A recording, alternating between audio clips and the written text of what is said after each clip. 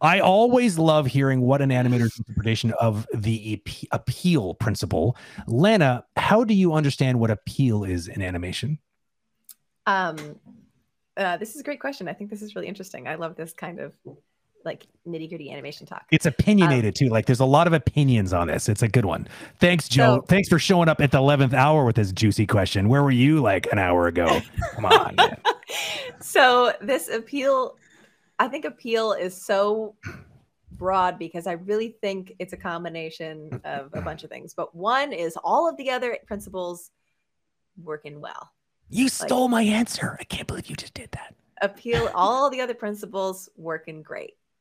Doing their thing, beautiful arcs, but not just like, oh, they're beautiful on any scale, but a character should be appealing for whatever the intent of that character is. So not every appealing character is like physically appealing. You could have like a really gnarly looking stanky witch lady, and the way that she acts, she should feel like a stinky gross witch lady, and that would be appealing for that. It doesn't mean I like it. I'm like, ew, but if my reaction is ew, it's probably appealing for the character that I'm trying to create.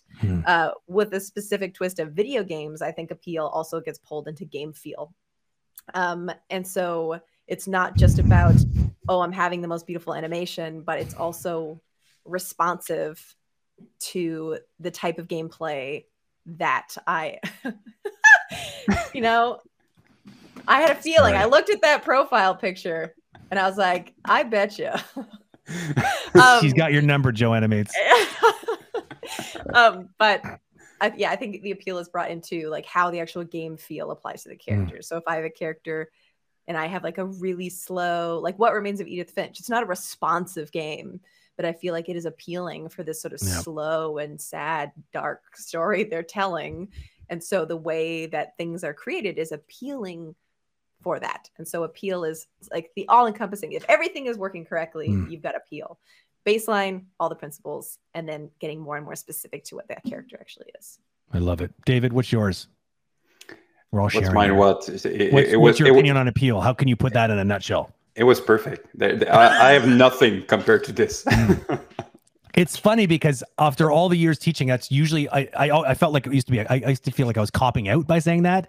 It's like, oh, appeal just means you've actually done all the other things. But there's actually a lot of merit to that answer, because appeal is sort of like it's like it's because it's good, right? It's appealing in some way, and hopefully, if you've actually executed well on all the other principles, and that's what you end up with is an appealing piece of animation. Another thing I've added to this sort of description is similar to what you were saying, Lena. I've never actually heard anyone talk about sort of industry specific appeal, which makes so much sense. Like you're bringing game feel, because this is so true, right? You can have a team of Pixar animators on a game and then make the most beautiful animations, but unless they work with the game and the mechanics of the game and it's not frustrating to play, then it's gonna suck and it won't be appealing because of that, right?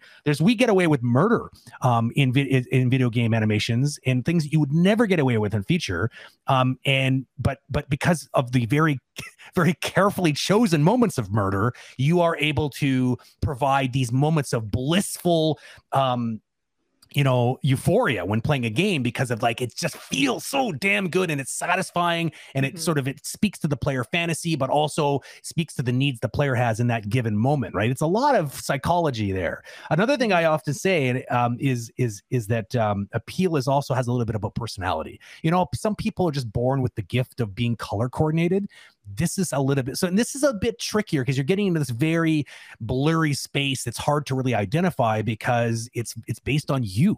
Who are you as a person? How can you bring who you are into the work and bring your own personality in there? Like, there's a famous sort of comparison between like a professional pianist that will play a concerto like with mechanical precision next to someone who literally kind of it's a bit sloppier, but because of that sloppiness, there's a sort of organic flavor that gets built into it, and people will prefer that rather than the sort of the robotic precision of the person who nailed it. You know, there's a lot of that. It's about playing to your strengths and even your weaknesses. I think it plays into that appeal question, and that's a very individual thing. It's different for everybody. It's sort of, it gives you your own little kind of signature feel and your contribution to the art.